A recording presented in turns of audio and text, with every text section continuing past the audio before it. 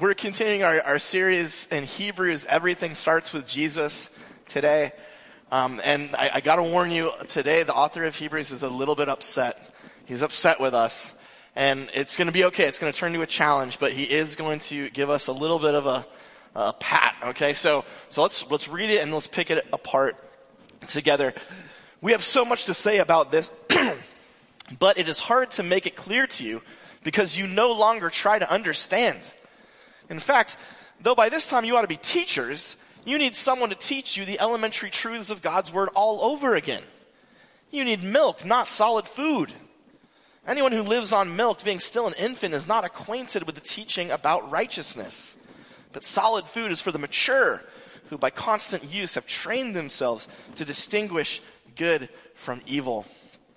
Well, first we need to know what he's talking about there. He's like, we have much to say about this. And he's actually going to say more about it in chapter 7. But if you remember a couple of weeks ago, we had a text and I said, just ignore this bit for now. It was about the order of Melchizedek. If you remember that, it's where we're like, what the heck was that? Order of Melchizedek. I said, hey, the author is going to explain more later. But right now, just kind of set that to the side. It's obscure. It's weird. And we'll deal with it later. Well, the reason the author of Hebrews is upset right now is because he knows that his audience doesn't know what the order of Melchizedek is either. He is upset with them because he thinks they should. He thinks that this should be obvious to anyone who's studied the scriptures. But then, the reason they don't, why don't they understand this? Why don't we understand this? I mean, I don't know. Does anyone here know what the order of Melchizedek is? Oh, okay. Griffin's got it. All right. But the rest of us are like, oh, he's like, why don't you know about this? Well, it's because, at least for the hearers of the author of Hebrews' letter, it's because they no longer try to understand. That's the NIV softening the Greek there. The Greek is actually, you're sluggish, you're lazy in listening. You're lazy in listening. You can't be bothered to listen and to understand. Instead, you just want to let that stuff fly by you. For any of you who teach, you may have noticed this over the last several years. I've noticed that my students, more and more, they have this strategy to not pay attention. And what they do, I have a picture of this, that what they do is they all have laptops. And so they open up their laptop. And then they use the laptop as a shield so that they can browse their phone. So it looks like they're taking notes. And they think I don't see this, but I'm not stupid. And so they're scrolling. And the other thing that they do, and probably a lot of our younger people here right now have, they always wear earbuds. And it used to be that they would have long hair to try and cover it up. Now they're brazen about it. They just sit there and like, oh yeah, I've got one of these in here. And what they're doing, they're literally scrolling TikTok during our lectures. Now, I feel like I'm not that boring of a lecturer. I feel like what's going on is that more and more we are distracted people. More and more our attention span is just, it's getting smaller and smaller. We've done studies on this. We know it's true that in the last 20 years, the average American attention span has dropped by like 50%. And the number one driver behind that is cell phones. And what they do, because it's harder and harder and harder for us to pay attention, we get lazy about listening. The good news is this isn't a new phenomenon. It's worse now than it's ever been, but it's not new. This is something that happened in the ancient world. It happened to the very first Christians. They got bored. Well, the first thing in your note sheets is attention is hard and getting harder. And we as a countercultural congregation, we have to be pushing against this. Okay, so a couple of questions. The first is, how's your attention span? Be honest. And how about your kids? I confess, man, there is nothing. Those of you who know, I have a 4-year-old son, Soren. He's almost 5. And he is the most energetic kid I've ever seen. Like, he is constant. Go, go, go, go, go. Man, there is nothing better. He now has 3 iPads. He's got 3. so that there always is one with a charge. Because when I've lost it, I'm like, electronic babysitter, put your headphones on, see you in a couple hours. But what's that doing to him?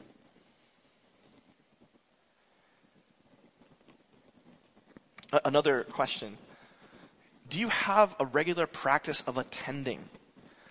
Long form reading. It doesn't, reading Facebook posts or Instagram, that Twitter, that doesn't count. It's got to be at least 2,000-3,000 words where you have to actually focus for an extended period of time. Focused prayer that's meditative. That's sometimes, a lot of times our praying is like, God, give me this, God, give me that. What about, God, you are incredible, and let me meditate on your beauty. Apparently, once you turn 60, watching birds becomes fascinating. I don't know, it hasn't happened to me yet, but when it does, I'll let you know. But I would say this, Kevin, you're not 60 yet. You like watching birds and shooting them. But honestly, even hunting, that takes focus. It's not something where you're just automatically engaged. You have to work for it. And attention and learning, being a good hearer, it's like any other muscle. If you don't exercise it, it will atrophy. But if you do exercise it, it will get stronger. So the last question. Are devices helping or hurting your attention span? I'm mixed on this because, as a lot of you know, I literally only read on my phone now. So I read novels, I can even do my Greek and Hebrew study on my phone. It's incredible. And so on one hand, the device is great, it can help. But on the other hand, it's really easy for me to check whatever the new headlines are. How many times a day do I go back to my favorite news websites to see if anything new has happened?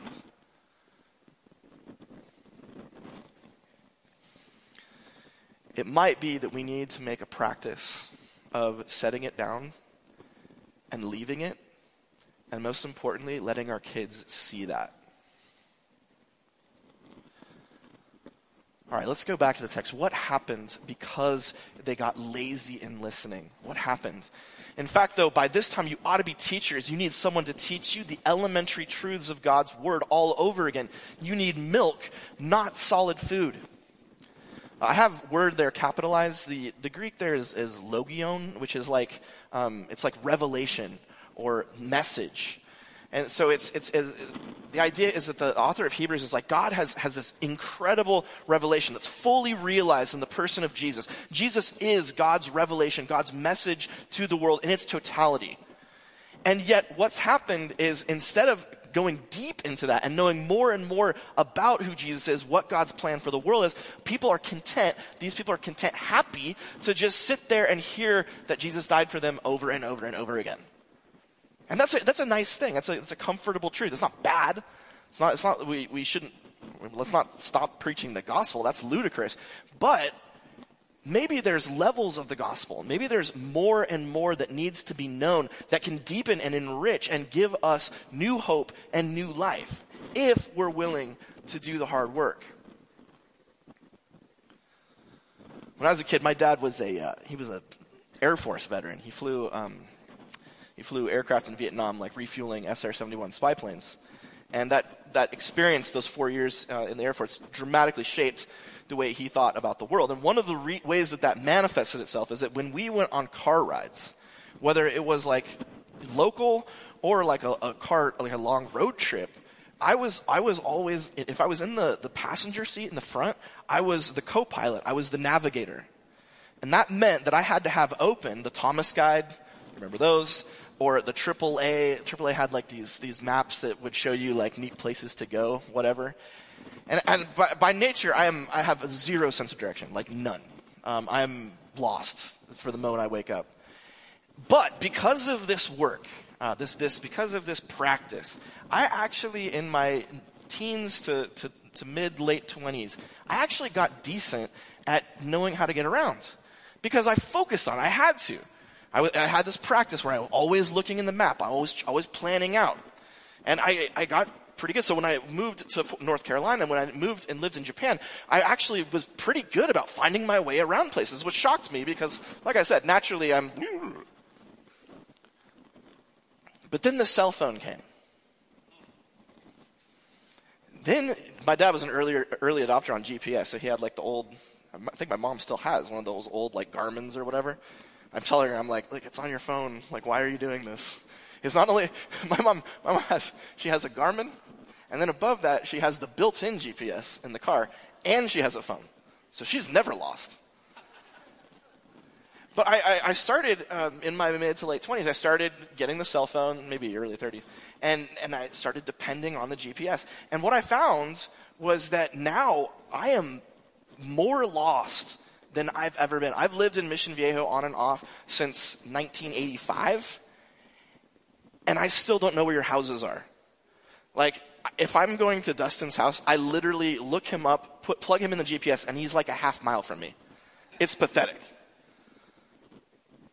I think something similar goes on with God's message, right? It's really easy, it's convenient to just sit with the simple stuff. You know, how does God want me to handle my finances? How does God want my family to look? What is the meaning of grace? How do I get saved? Those things are simple, they're convenient, they're easy, and they're good things. But if we're depending on that all the time, we miss the big picture. We lose the ability to navigate all of reality. If you think of God's message, Christian tradition is massive. It answers all kinds of questions. All of the questions, really. It tells us who we are, what we're supposed to be like, where we're headed, our relationships to each other and to the created order, the nature and character of God, what God is about. All of those things are answered. If you know those things deeply, you have a great sense for what the universe is like and how you fit in it. And you know how to navigate. But if you miss those things, and if you just stick with the GPS and the elementary truths, you're going to find that you're going to get lost. When things get complicated, when the culture, which is constantly propagandizing us, when the culture is against us, we will get lost. If we just stick with the basic stuff. And that's the next thing in your note sheets. Spiritual milk, that is just the simple, not bad, but it's like GPS. It's comfortable and it's easy, and it keeps us weak. It keeps us, and ultimately it makes us get lost. And so what happens to the people who are listening to the author of Hebrews? Well, he says this. He says, anyone who lives on milk, you're still a baby. You're not acquainted with the teaching about righteousness. For those of you who've been in church for a long time, righteousness, that tends to sound to us something like right and wrong. You know, the kind of like how, you know, what's good and what's bad. It's usually we think about it in terms of ethics, morality. The author of Hebrews and really the New Testament and Old Testament have a much bigger view of what righteousness is. Okay, righteousness it's exactly how God thinks the world ought to be ordered. Like the complete ordering of everything. Like we just talked about, the relationships between human beings, between us and God, between everything that God envisions the universe to be the way it should be, that's righteousness. And milk's good. I like milk. I love a cold glass of milk. I put ice in it. Has anyone here had whole milk? Oh my gosh, it's unbelievable. We were just on vacation and they had a whole milk dispenser. And I was like, this is insane. No more of that 2% for us. What? Babies are cute. I mean, we like babies. We're stoked. You know, new Mikey Pasquale is here. Babies aren't always fun. Not always. I got a picture here. Sometimes they look a little bit like that. But overall, like, what's babies are great, right? Like, why is the author so angry about us staying babies? Well, do you know what separates human infants from every other creature, animal on Earth? Anyone know? The basic difference, besides the fact that we're humans and not lizards or whatever. It's that human babies are the only species that are completely helpless and completely dependent. Every other species, you can have examples of, say, a wild chimpanzee being born and abandoned by its parents and survive.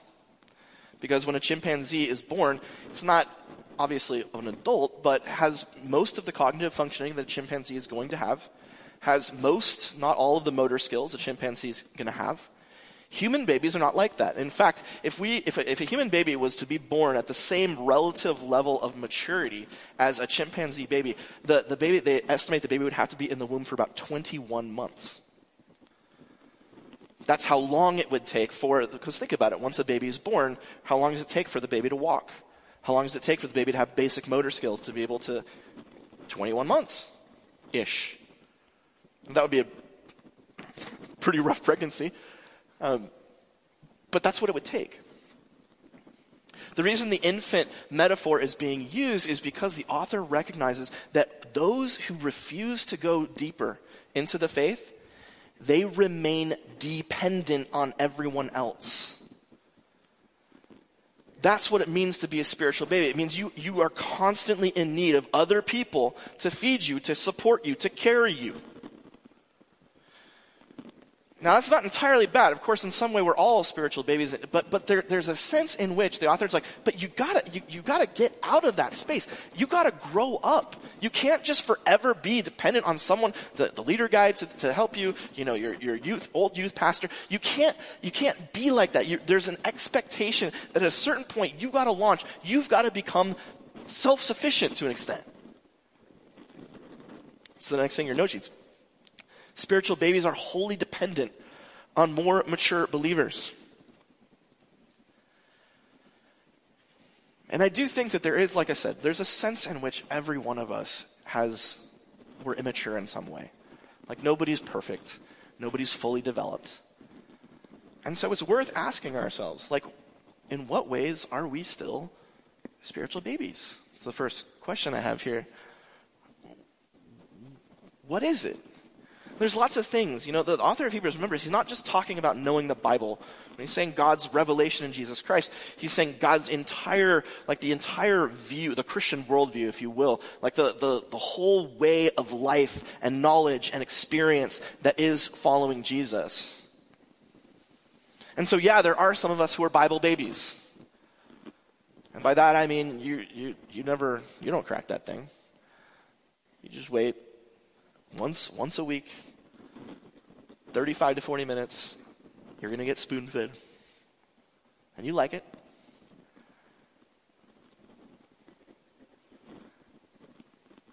There's others, though. One way in which you could get trapped into being a baby is to wallow in pain. Tragedy happens. It happens to every single one of us. And if it hasn't happened to you, it will. And one of the things that we can do, one of the things, a natural, that we get comfortable in our pain. We get comfortable being cared for by those who have pity on us, who have compassion on us. That feels good. If we never take that step to receive the divine healing that's in the power of the Spirit as we walk, as Jesus walked, we let our suffering define us. I'm tempted to do that.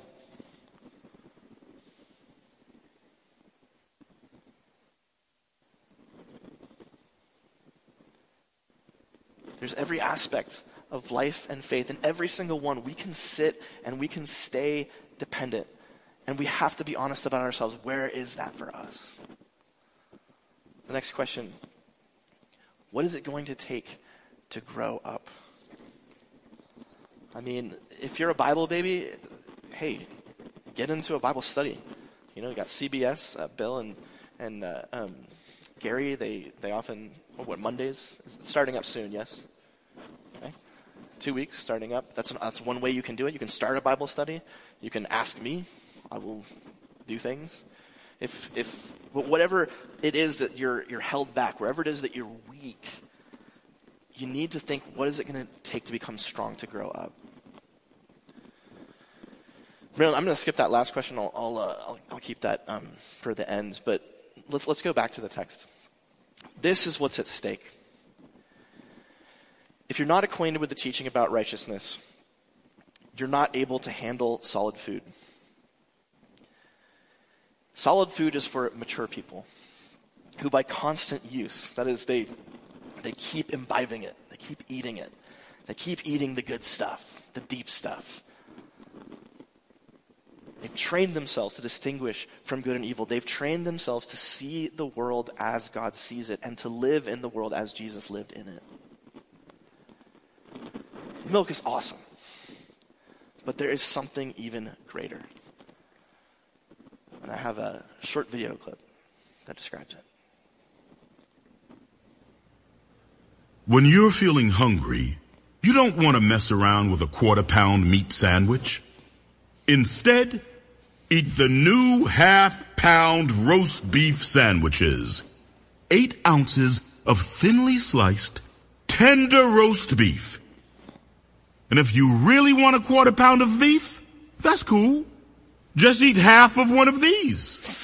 Arby's, we have the meat.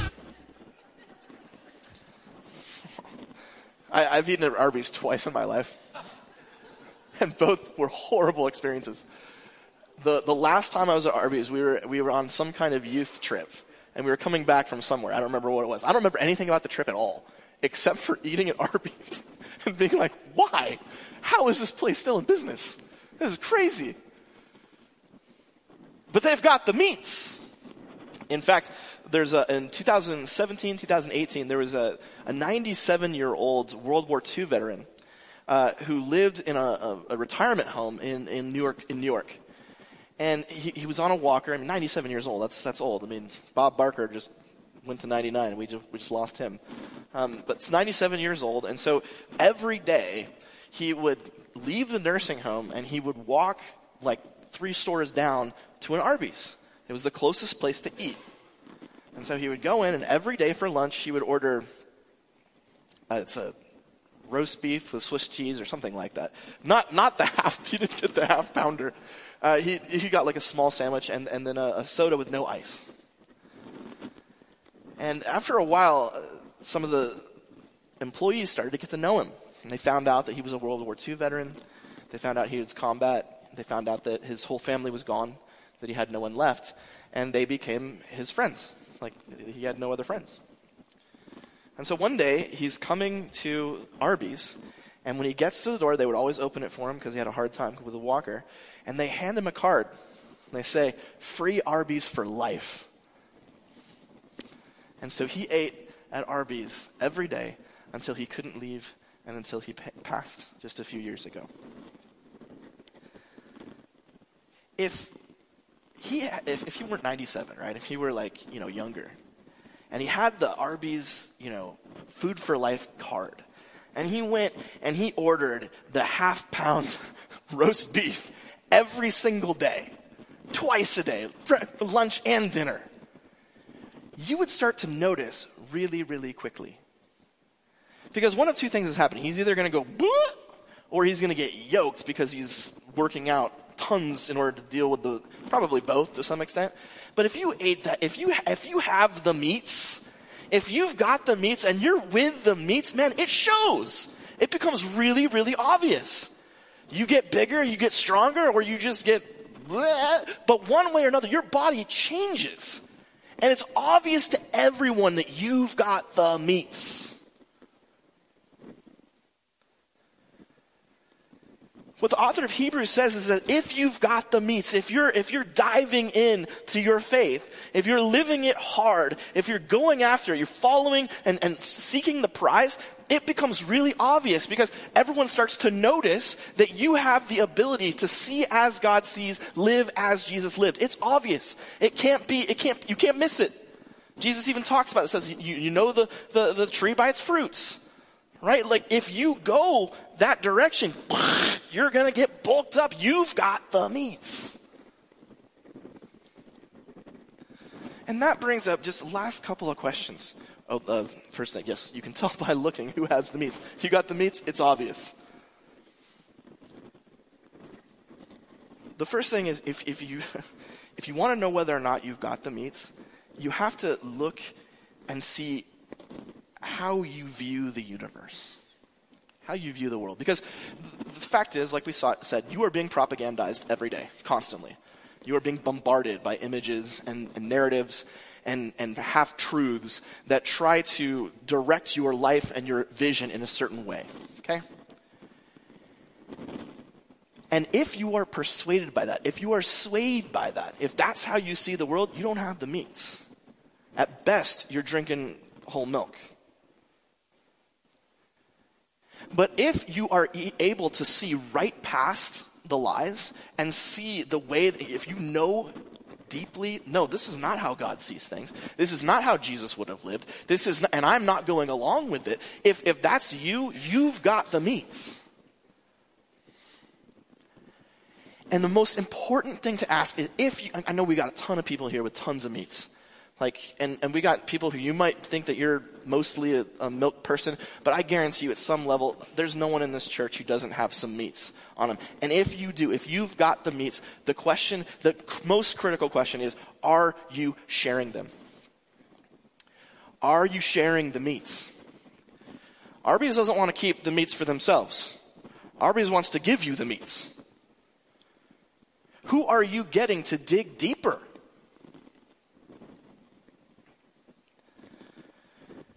Earlier this week, I sent out a survey because really Caden said it last week and I said it the week before, and I've been talking to elders and staff and lay people. We have to be, the next step for this church, the next place where Coast needs to go is we need to go all in on connection and discipleship. It's incredible the amount of talent, spiritual talent, are looking at me right now. And a lot of it's not being used. And a lot of people are in danger of slipping through the cracks. And a lot of people are in danger of staying babies. And the commitment now needs to be, how are we going to share the meats? I am encouraging everyone. I'll send out the link again. Please take the 2 minutes to fill out that survey. I want to know where the Spirit is sending us. Because I'm just a guy. I have this passion, and I'm excited about it, and I believe that it's the future. I think that's where the Spirit's headed, but I don't know what that looks like tangibly. I need your help. We need your help. We need to say, hey, what is it going to take to make sure that we really are genuinely family, taking care of each other, admonishing each other, encouraging each other, sticking with each other?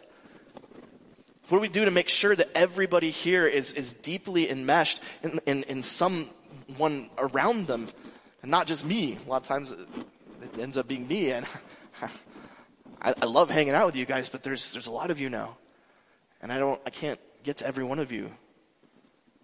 You need to be built up by somebody else. Someone's got to be sharing the meat with you, and you got to be giving your meat to somebody else. If you didn't get that email, you need to let me know because I need to update your email address in our system. And if you did and you haven't answered it, please do. It's anonymous, and it's just 3 questions. Just 3. What are we doing well, and what might we improve on it? What needs to stop or change, and what do we need to do next in order to meet this goal, in order to become what God's calling us to do, in order to fulfill the calling that this church has, the upward prize of Jesus Christ? What do we got to do?